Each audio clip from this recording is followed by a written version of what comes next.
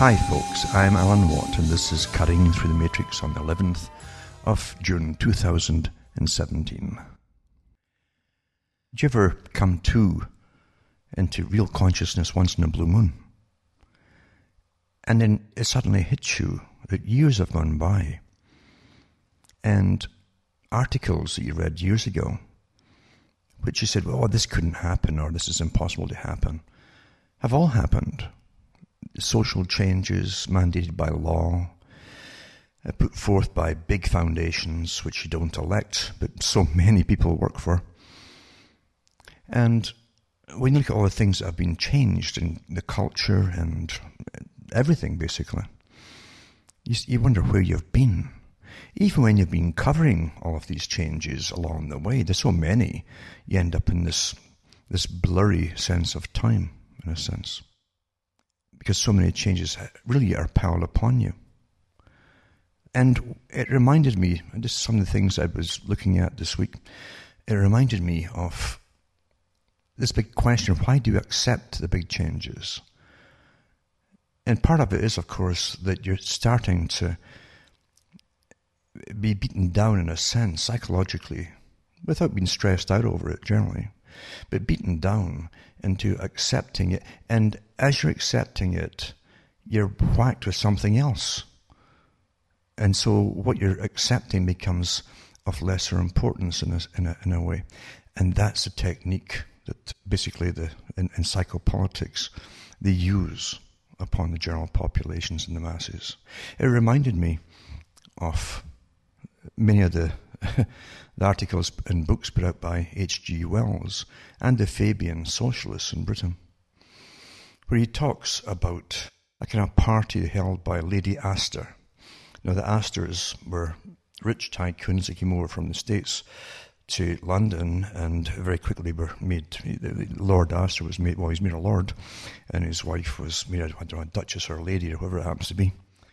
And they were one of the big funders of the Fabian movement for a controlled, ordered society, using the techniques to get the working people in first and seeming to be on their side to an extent. But really, the true left wing is all about scientists and experts running everybody else's lives. That's what it's really all about.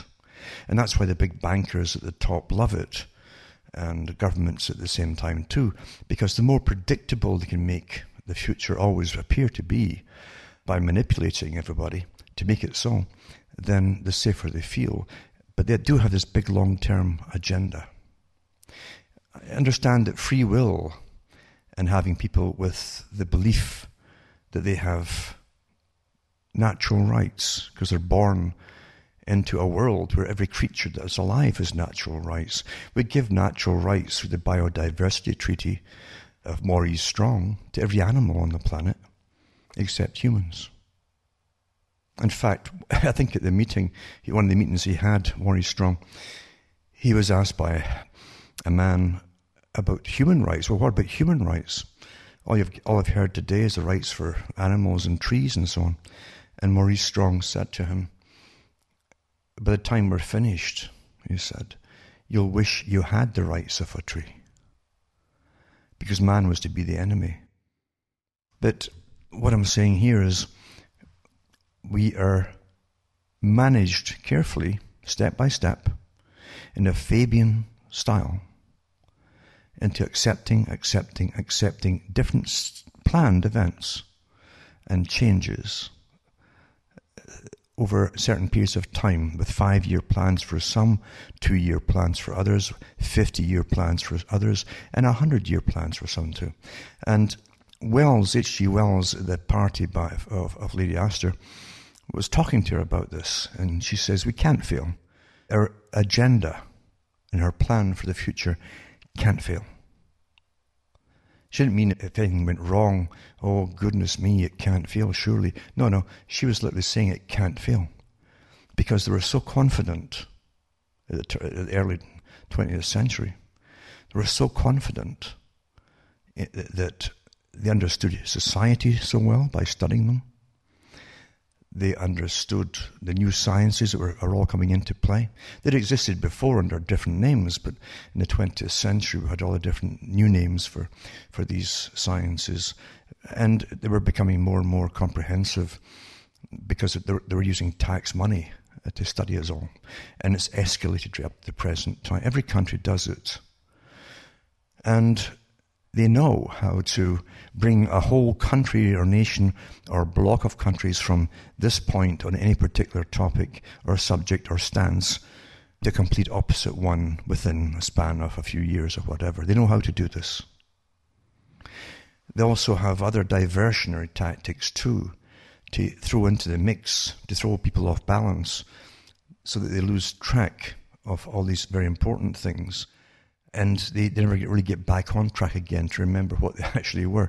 By the time they remember, new laws have come in, and through the massive media propaganda, which is incessant, by the way, through everything that you read or get entertained by, all these things are inserted into them.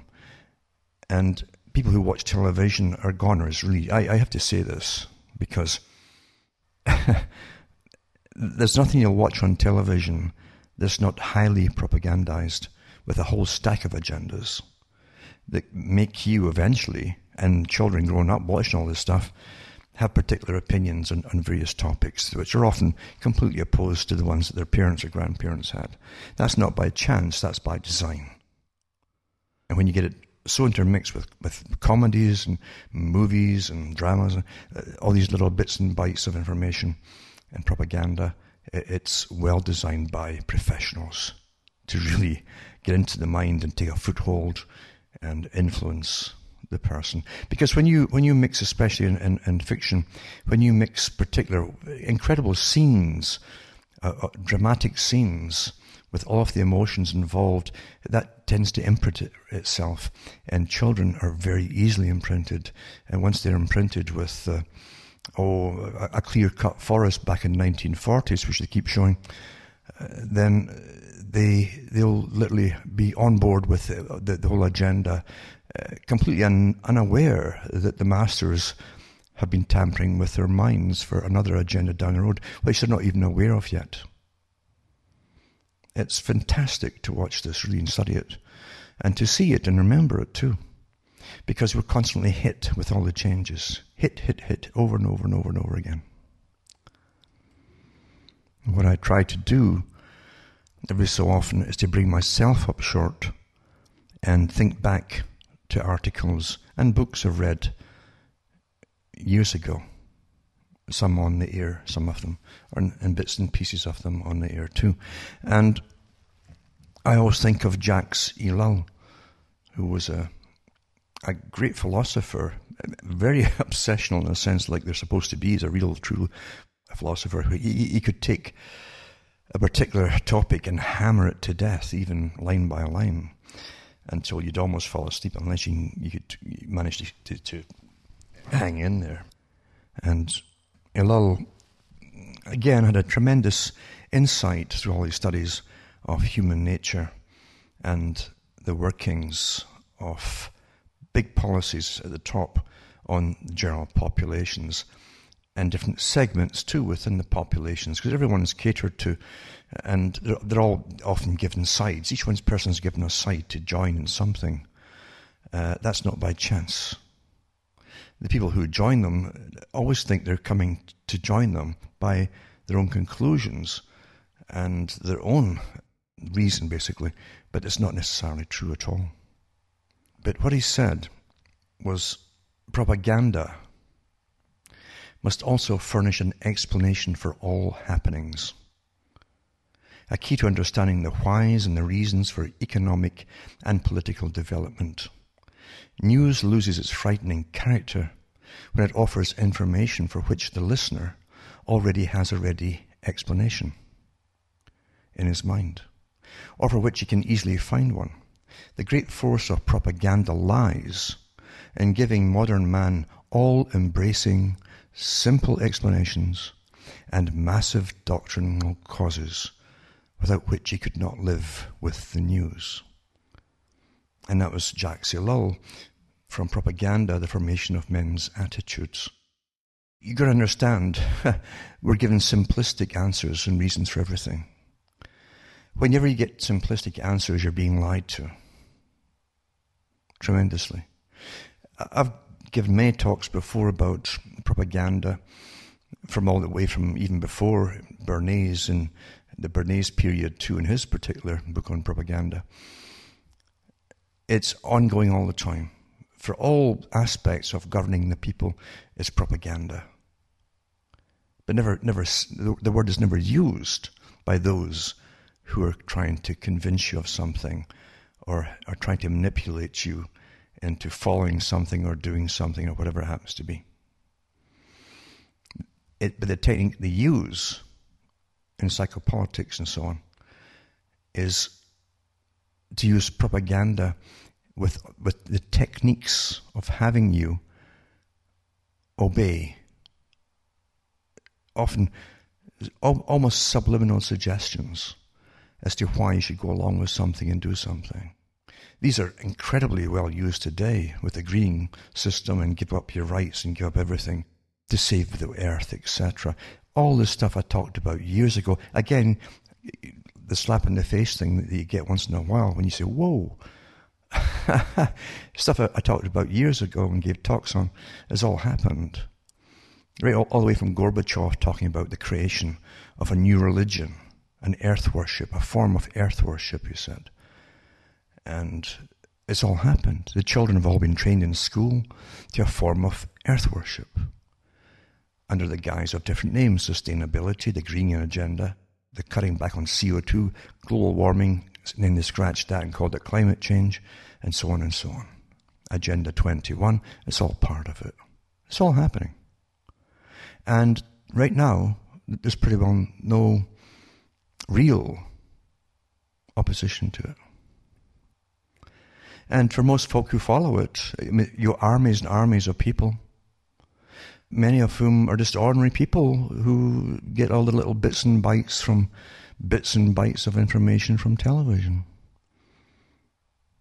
But if you get lots of bits and bytes that sink into your mind over a few years, repetition, said Bertrand Russell, it becomes your opinion. And you haven't even reasoned it out or thought it out. It's quite easy to do. So anyway, again, propaganda must also furnish an explanation for all happenings. That's why when they have a bank crash, oh, they got a bank crash, oh, simple propaganda, eh? Oh, they just overdid the mortgages and so on, and resold them and just kept inflating the prices, etc., etc., etc. Very simple. Yeah. The key to understanding the whys and reasons for economic and political developments.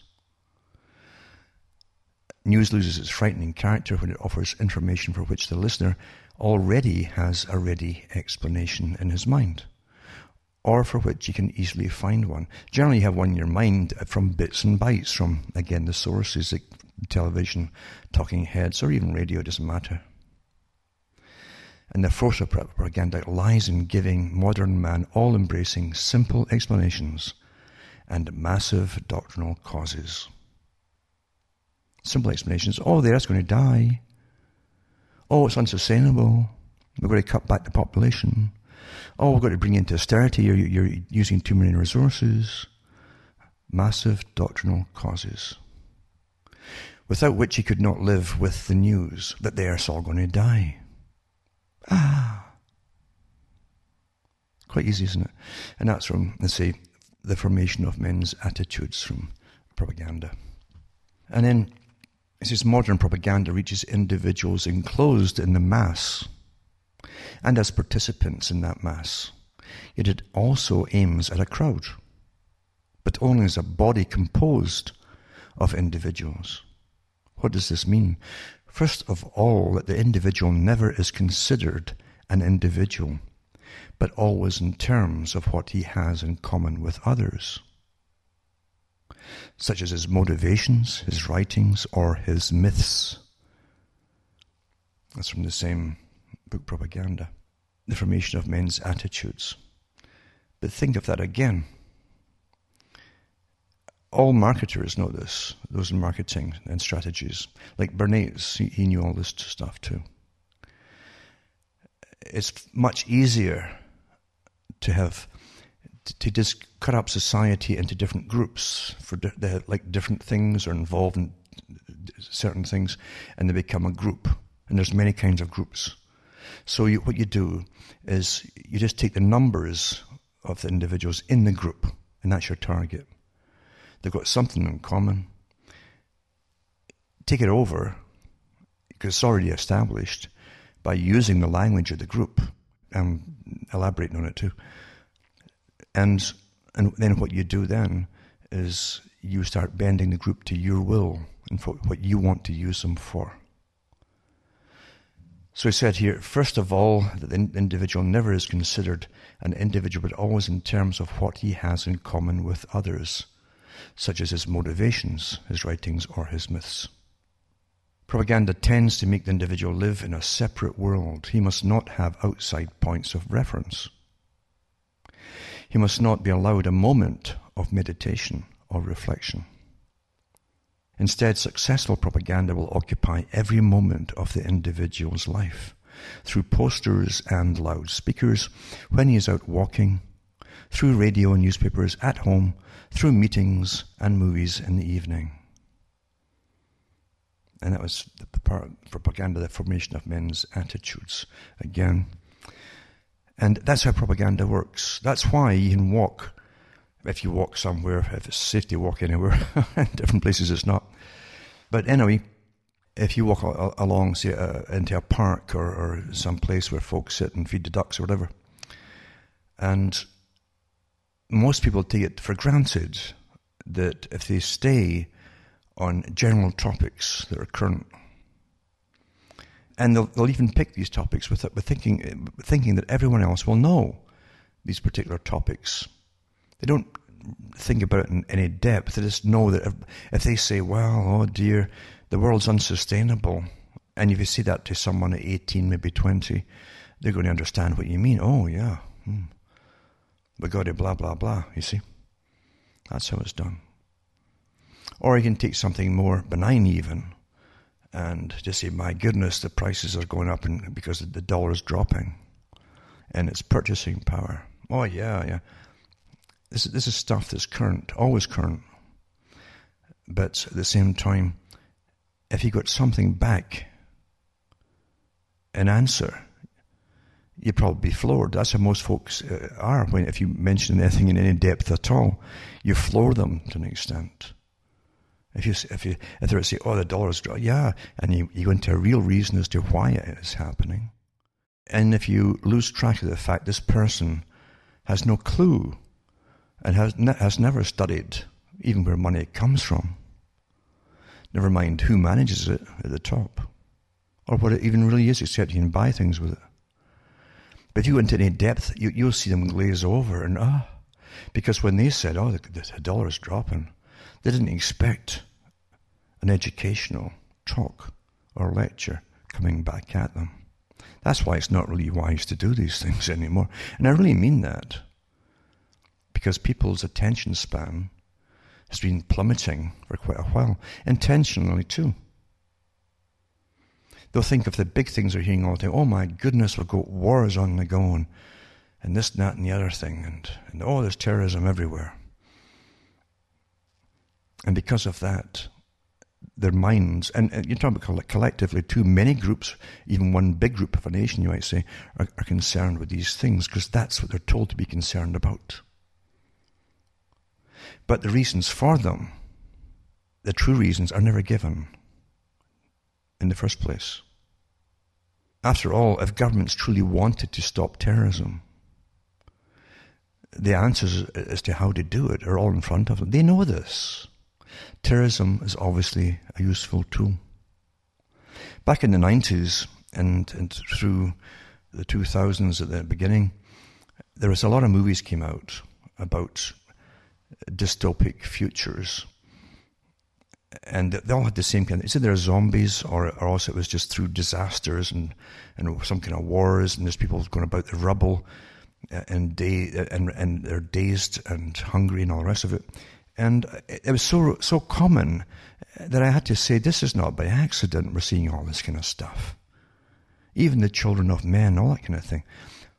It's all repetition of the same kind of thing. And if you watch these things and you're not being careful, you're being downloaded with points of view, which now are coming into play. You've already got the points of view downloaded into you, not just with one thing, but many movies, dramas, and so on. And again, bits and bytes of propaganda from documentaries or news clips, whatever it happens to be. They're not there by accident. Remember that all news sources are there to manage you. They're not there to say, oh, let's tell the people what's going on. That's the last thing that governments would want to happen. And forget governments for a minute too. What about those who own the governments, which is not the people? I've gone through so many talks in the past about the Royal Institute for International Affairs, Carroll Quigley, the Tragedy and Hope, the Anglo-American Establishment, and many, many others, ones even before him, like Zimmerman, who looked after the records of the Council on Foreign Relations, Royal Institute for International Affairs. They have their own private records of history as to how history really happened and for the real reasons that history happened. And always patting themselves on the back as being the prime players for directing it all, right to the present day. Private organisers, you don't vote them in, but every major mogul of news and newspapers and television news, big chains, all belong to the Council on Foreign Relations, the Round Table Societies, as Quigley also called them. It's all the same group. And they've made it quite plain over many, many years, and in their own writings, that their whole goal is world government and managing the people completely. They don't believe in you having your own point of view, your own mind, and you'll never get it as long as you only give access to what they're going to tell you. For instance, just a little quip, a little aside here.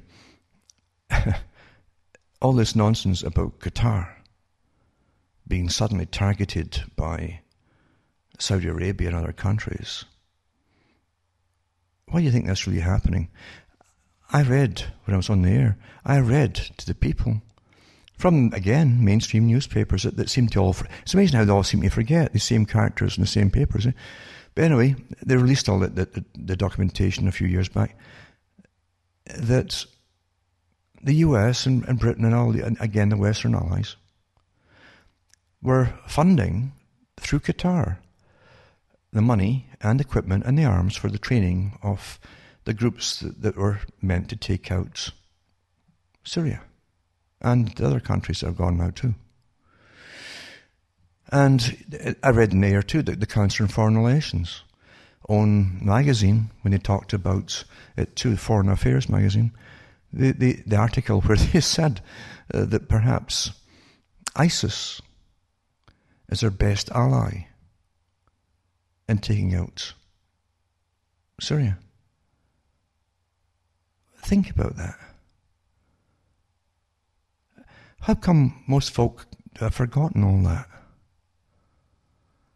Because now you're in this limbo land where you can't make heads or tails of who is who anymore. It's all the same players. The funding's all from the same sources. But it does remind me too of George Orwell's 1984, where you're fighting East Asia today and some other place tomorrow. But it's never mentioned that you've changed your gun sights from one country to the next. That's how it's done. You understand, we slip into these massive movements, and most folk don't become indignant about it because they're not really conscious of it all. And again, in psychopolitics, etc., and the neuroscientists know this too, most folk go through their day in and out of a form of self-hypnosis. They really do. Obviously, we can't go through every day thinking about the stuff I'm talking about, like 24 hours a day. You'd go mad. But regardless, most people really are in and out of it. And again, like Bertrand Russell said, in the future, they could train the public. Train them. Because remember, this amorphous thing called democracy was to be trained out of the people, even when they were taught to believe in it. Double thinking. But be trained out of them because they gradually be conditioned and trained that those in charge and all these authorities and voices you hear with authority are somehow special, and they're there managing things in almost a superhuman fashion of pure integrity and honesty. And that's how simple the technique is. Most folk today, there's a lot of people in countries across Europe and so on, they don't bother voting anymore. And it's true enough, voting is a great con. But most folk don't vote, not because they don't believe in one or the other. It's because they're almost at a childish stage where they've been trained to believe you just leave things to the experts. Like these people that get into power are experts, really. They've been trained to believe that. And many, many sciences went into working on everyone's mind to make them think that. Now getting back to Ellul, Jacques Ellul. And these things are so important to remember every other day, in fact, sometimes, so you don't trip up and forget what's going on. And by going on, I don't mean the events that are presented to you, true or false, but to decipher what is, perhaps, to an extent, true or false. Give you a better chance to understand or discern. Now, Jacques Ellul also talked about something that, again, Russell and many others I've quoted over the years have talked about, going way back, even in the late 1800s, right up to the present time. And those in the know who are taught certain courses when they're allowed into the managerial side of human nature, and they are out there, believe me, they're out there. What happens is you must lay a groundwork in every child. Now, a lot of the Marxist writings, even pre-Marxist, had this in it. Even going back to Voltaire, you can find this idea of education. And I had encyclopedists at the time when they said that we will put out all the information, people will believe it because they're given no other side of any story. But when you get children and you put them into school, what child? See, natural children shouldn't have any need to be paranoid about anything. The natural, if you're a real nice society, we're all nice, let's say we're all nice, right? And you would have children, like a little tribe, who would know instinctively, intuitively, that those in charge, the elders in that small tribe, were all looking out for them and would help them and try to prevent them from hurting themselves or whatever. That's trust. You just take that from a little tribe where that would work awfully well, a natural way, to the chronology of today, where whole sciences and batteries of scientists work on our minds constantly for big think tanks, for every part of education, and even planning what those down the road in 50 years will be made to believe has all been written already. And they know how to bring it about step by step, so they will believe this or whatever it happens to be. Because education is basically this. This is a related point. Propaganda cannot work without education, even primary education. So education is not necessarily a defense against anything. The natural mind would be, you would be a bit suspicious, wait a minute, what does this mean? If it's a natural mind. But he says, education, or what usually goes with the word in the modern world, is the absolute prerequisite for propaganda. It sets the foundations for further propaganda down the road to work on the individual. It's like setting up a base. It's almost like putting a computer program in, you might say. And so it's certain little algorithms go through it, they'll immediately go into a certain pose of accepting and believing they understand. So you must get this into there really quickly. And he also talks about vast amounts of incoherent information, already dispensed for ulterior purposes and posing as facts and as education. To make the organization of propaganda possible, the media must be concentrated. Back to the CFR, Royal Institute for International Affairs. The number of news agencies reduced. They just make sure that they put everybody else out of business. The press brought under single control and radio and film monopolies established. The effect will still be greater if the various media are concentrated in the same hands. And again, that's Jacques Ellul, the propaganda formation of men's attitudes. Again, to make the organization of propaganda possible, the media must be concentrated, the number of news agencies reduced, and the press brought under single control. That's all been done long ago. In the British Commonwealth countries, they have national television and radio station. The BBC in Britain, and you have CBC in Canada, and you have the Australian Broadcasting Corporation, things like that.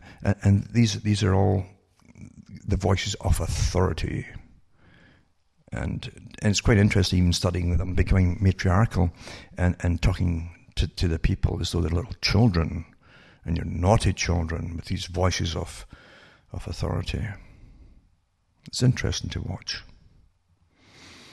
But remember, these are just voices that are there to continue your education in obedience to the propaganda that they're putting across for behavioral change in society. That's quite amazing. Also, you find Ellul saying Stalinist propaganda was in great measure founded on Pavlov's theory of the conditioned reflex. Hitlerian propaganda was in great measure founded on Freud's theory of repression and libido. American propaganda is founded in great measure on John Dewey's theory of teaching. That's from the same propaganda, the formation of men's attitudes. It's really interesting. And I could go on and on, but the fact is, you're constantly being persuaded. The art of persuasion. And also the art of consensus building. You don't even know it. It's happening to you, to your opinions just happens to jive with those around you. And most of you won't be able to really go into any serious debate as to how it happened. It's quite perfect, that, isn't it? Now, it also brings me to Karl Rove. And I remember at the time where Karl Rove talked about reality. And he's a political consultant, remember. And he was in George W. Bush's group, and he was a senior advisor and chief political strategist. And this guy he'd obviously been in the top think tanks and had access to information and so on. And they become terribly, terribly arrogant in a sense to those lesser beings around them when they're making history, as they say. And those around them are just following them making the history and taking, again, the superficial propaganda that's presented to the people. They have no respect for you because it's just too easy to get you to prattle on the same stuff that they want you to believe. You know? But he's well known for many, many different quotes, and some of them rather foul, actually. But this one here is the empire. And it says that there's an aide. An aide said that guys like me were in what we call the reality-based community, which he defined as people who believe that solutions emerge from your judicious study of discernible reality. And this report says, I nodded and murmured something about enlightenment principles and empiricism.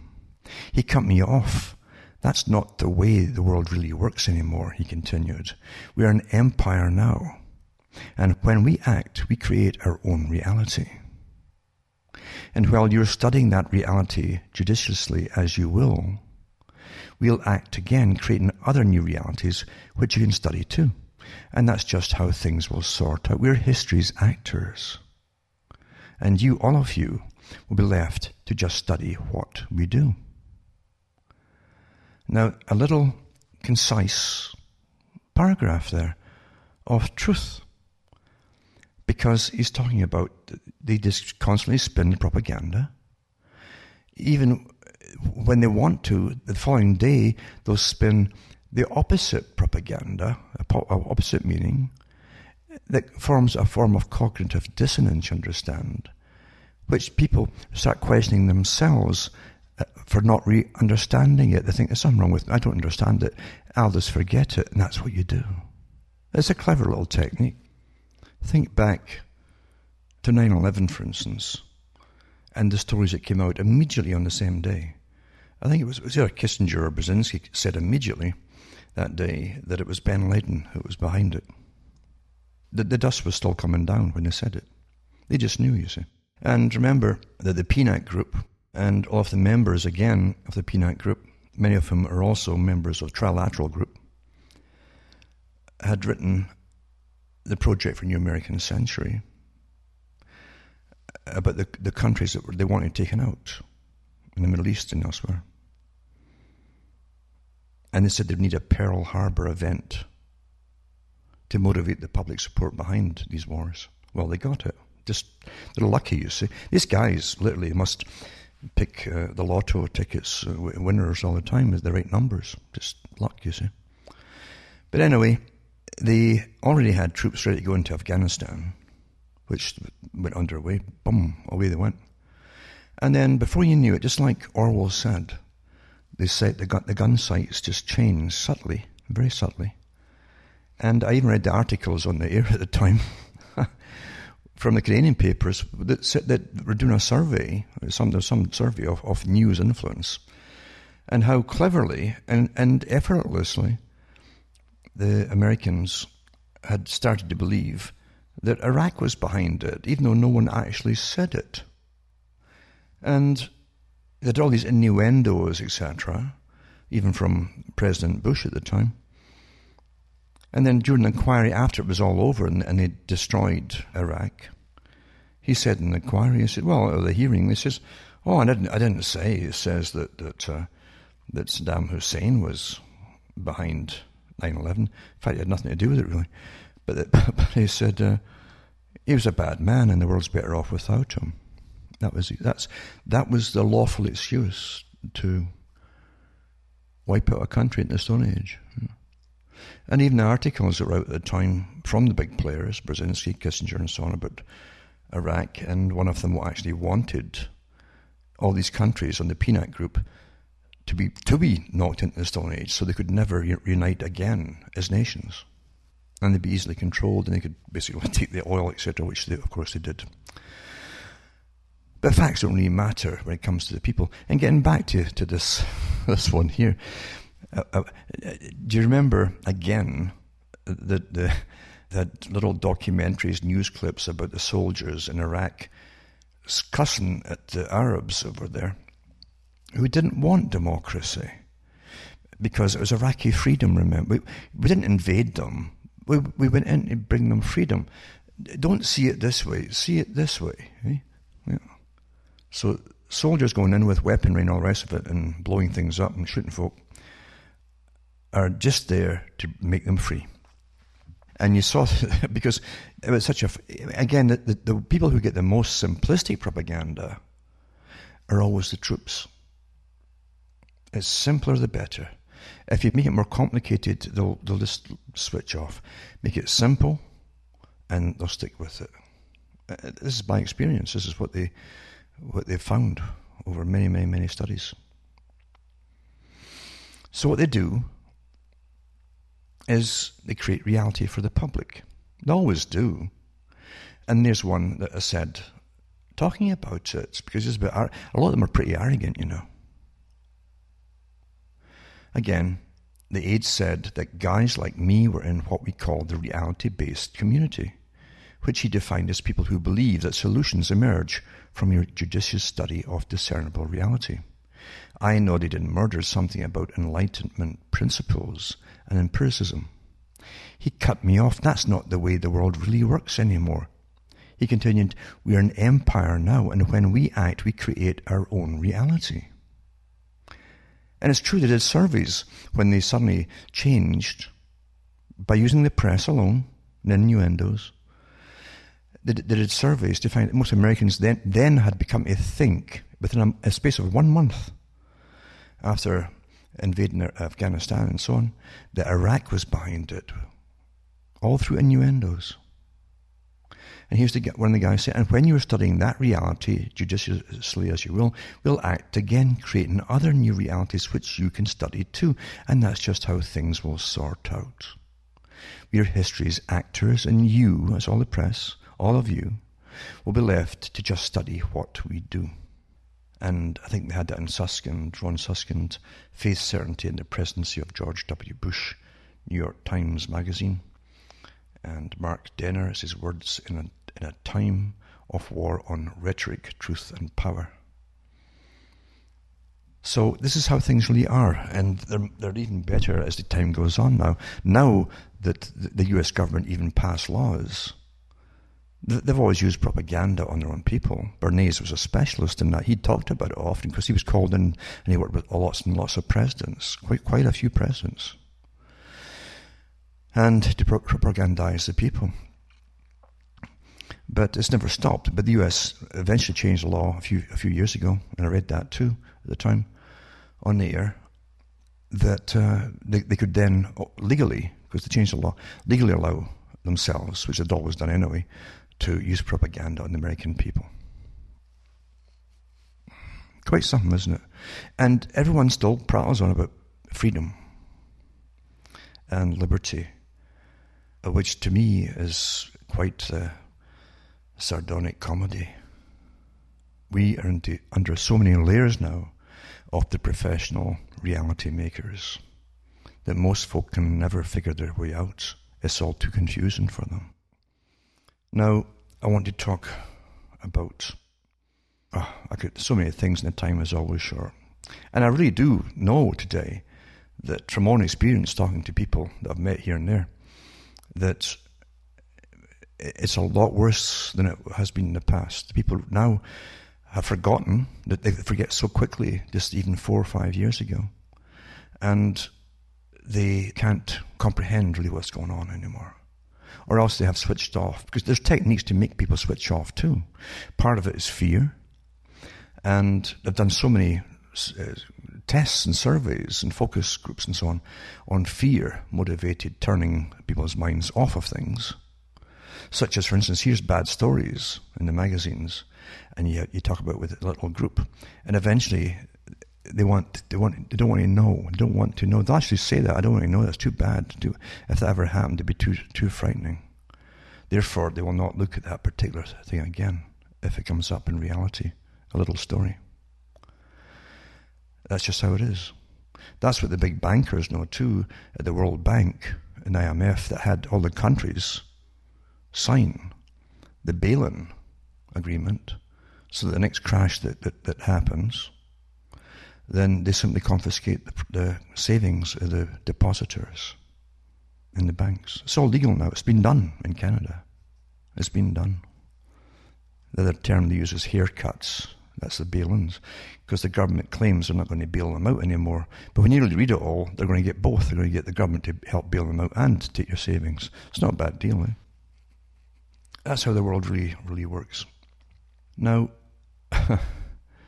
there's so many things you could talk about, but as I say, there's no real point anymore, because folk don't know what's going on. They've already accepted something that's now supposedly the normal. That's terrorism. I read the articles years ago too, when after 9/11, and we were told that get used to it, terrorism is going to be here for the rest of your lives and beyond. This is a new norm. It's also the new normal for controlling all of societies.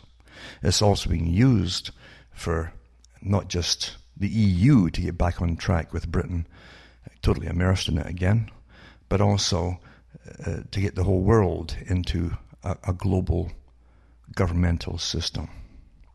So it's essential for the controllers who planned this a long, long, long time ago. How do you get people to give up their rights and just acquiesce and go along with things? Terrify them.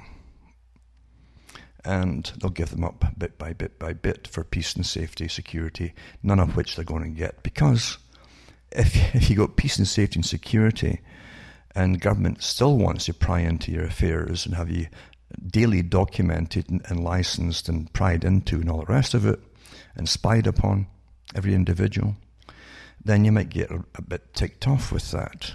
So that you must have the apparent reasons for it. That's how it's all managed this way. And every one of these so-called terrorist attacks, all the governments across Europe, from wherever they've happened, have known the people who did it. Many of them were caught and let go beforehand for other things. And you keep letting them go until they do what you want them to do, obviously.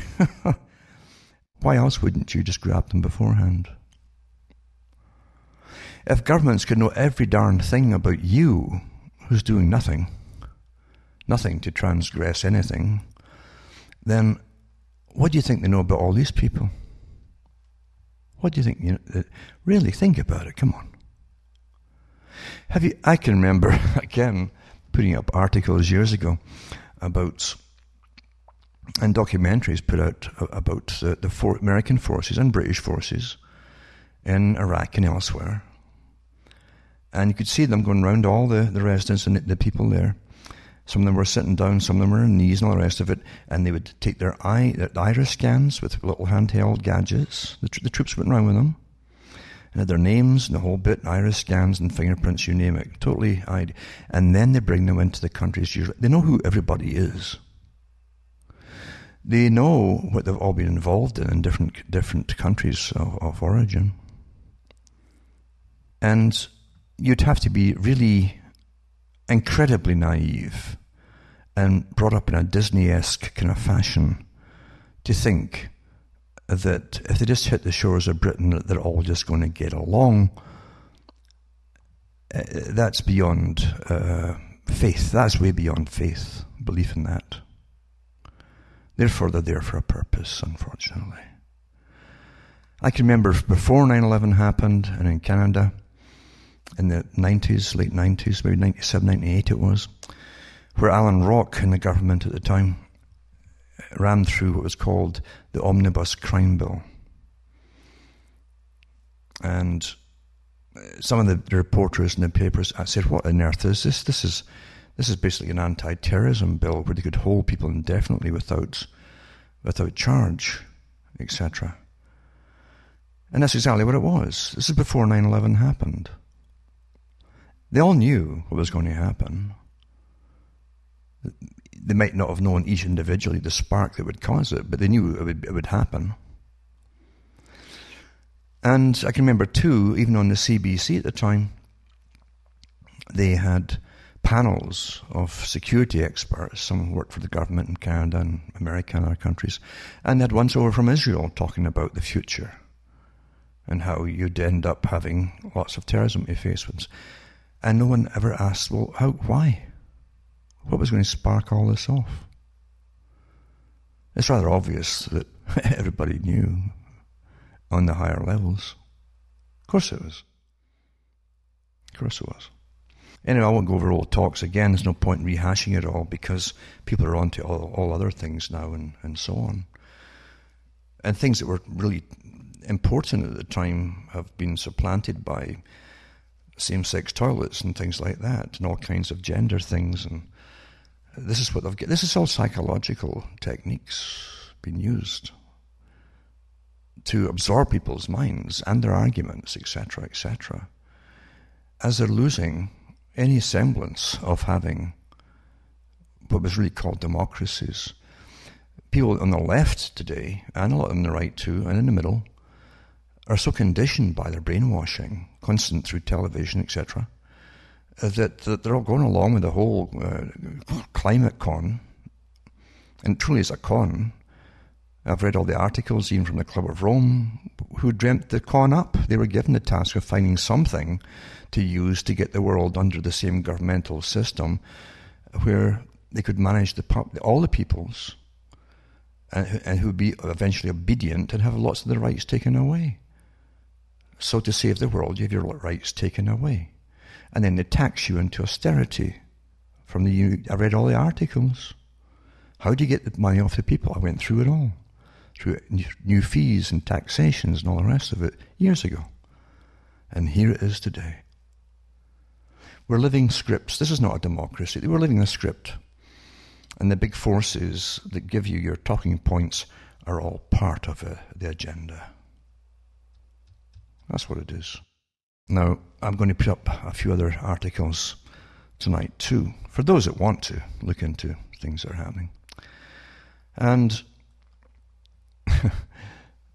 I was going to go into psychiatry and psychology and how it was to permeate every educational activity of national life, going way back from before World War II, by the globalists of today that all again belong to the same organizations under the umbrella of the Royal Institute for International Affairs and the Fabian Society. And the newly created, after the war, and from the League of Nations into the United Nations. Same goals all that time ago. I've gone through GERFEC, for instance, in Scotland, which every child has to be tested and constantly tweaked in case they have the wrong ideas or they have opinions of their own which might not jive with the mandated, ordered opinions you're supposed to have, according to your rulers. But you can look up for yourself. British Brigadier General Dr. John Rawlings Rees in 1940 said the National Council for Mental Hygiene. Now, this smacks of all the stuff which you always blame the Germans for and the Nazis at the time, because they copied it all from the West. National Council for Mental Hygiene. That's what Freud was put out for, in reality, was to destroy all Western cultures and rebuild them. Because you're all mad. That was what he said. That's where his particular group he came from. He ended on an ominous note. He says, though our knowledge be incomplete, I think we must imitate the totalitarians and organize some kind of fifth column activity. That was his speech. Now, in Canada, at the same time, Dr. Brock Chisholm chimed in with another comment of his own at the close of the war in 1946. And he was talking to the World Federation of Mental Health. Think about that now. World Federation of Mental Health. World Federalists, etc., etc. He argued for freedom from morality and the eventual eradication of right and wrong. Remember, I've read that from the Frankfurt School as well, etc. These aren't just sporadic little comments that come out these are all managed, regardless of the little organization anyone is in. There's different groups and they all have the same agenda. They're all really one group, all of them, to recreate all of society. So the eradication of right and wrong and such traditional and upbringing was making children ill, he insisted. If the race is to be freed of its crippling burden of good and evil, it must be psychiatrists who take the original responsibility. And this article says Rees and Chisholm had company in political, educational, journalistic, marketing and military circles, most ensconced within interconnected foundations, associations and research centres, such as foreign and domestic. They became Rees and Chisholm's enablers. Together they created Rees' dream, a controlled psychological environment. This goes on, this article. I've read it before, years ago, and it was called The New Face of Psychiatry, and by Beverly K. Ekman, it was called. And it's well worth reading. I'll put the link up for it. It was from the New American at the time. But I've read many similar things since, in more detail. In fact, they were written much, much prior to that. Yeah, but it's so important to understand it. Terribly important to understand it, actually. I'll also put up an article to do with Ontario. See, Canada is way ahead. They call it the cutting edge. They're progressive into the whole world agenda and everything other agenda of what I just mentioned in the last article. This article says how Ontario's pursuit of renewable energy broke the province's electricity system. 2016, this was written. Awfully important, this one. Because remember, Canada's going all full steam ahead with the carbon taxes, the austerity game, taking all your money off you, etc., etc., etc. And no doubt moving you off the land. That's all part of Agenda 21, remember. It's all part of the same agenda. Also, the Green Energy Act 2009, which goes through the different mess-ups that caused there too, and how our electricity is going up in price like crazy. It's just out of sight now. That's part of what it was designed to be, because the big think tanks, and I read them years ago, on the air again, talked about making energy incredibly expensive. And that makes people, well, apart from that, it helps depopulate too, in many different ways, when you can't afford refrigeration eventually and things like that too. All things happen, you know. And the Green Energy Act of 2009 is relentless, ongoing. And green jobs, and all your money and tax money going into these big moguls and big, massive corporations to go through the farce of pretending it gives you green energy. What the heck is green energy? Huh? Is that someone with a muscular person covered in fungus or something? Maybe that's another story too, because the trees certainly are with all the spraying. And then the Green Energy Act is a failure. That's a very good article here too. And how the turbines and so on are just a waste of time. They're made awfully expensive. And so are the solar panels, etc. too. It's just incredible. And how really it's driven out manufacturing from places like Ontario, and it's divided the rural communities because they want us off the land. It all works into the same agenda. It's all one agenda. But it's awfully important to read these things too. And that's almost it for tonight. As I say, I'm sorry I was going to give you a whole bunch of different articles and dissect them for you. But I think it's so important to always remember that you've got a whole bunch of psychological entities competing for your attention every day now. Every day. Morning till night. In many innocuous little ways too, that you never suspect. They're all weaponized. And even those who think they're into alternate stuff too, nothing's been left alone. I can remember that when all the anti-globalism meetings were, it was mainly students who were protesting these things. The hordes and armies of them all getting riled up. And I remember when they had a big meeting, I think it was in British Columbia, and then had one in Toronto, and they had a politician in the top floor when they're having looking down on all these protesters down below. And they said, we'll have to bring the leaders of these NGOs on board with us, meaning bringing them in. And what they did eventually is give them all salaries, not the followers, just the leaders. And that's why there's no more protests anymore. And all those armies that used to protest are now all for the greening global agenda. That's why I never join a group. You can be turned 180 degrees gradually and cleverly and not even notice. Rather sad, isn't it? That's the world we live in. Very clever, very slick, professionally done. And the countless think tanks working consistently and persistently to manage your mind and to ensure that you can't manage it yourself. Well, from a very thundery Ontario, Canada, where we're getting heavily sprayed, of course, with the upgraded geoengineering, is what they call it.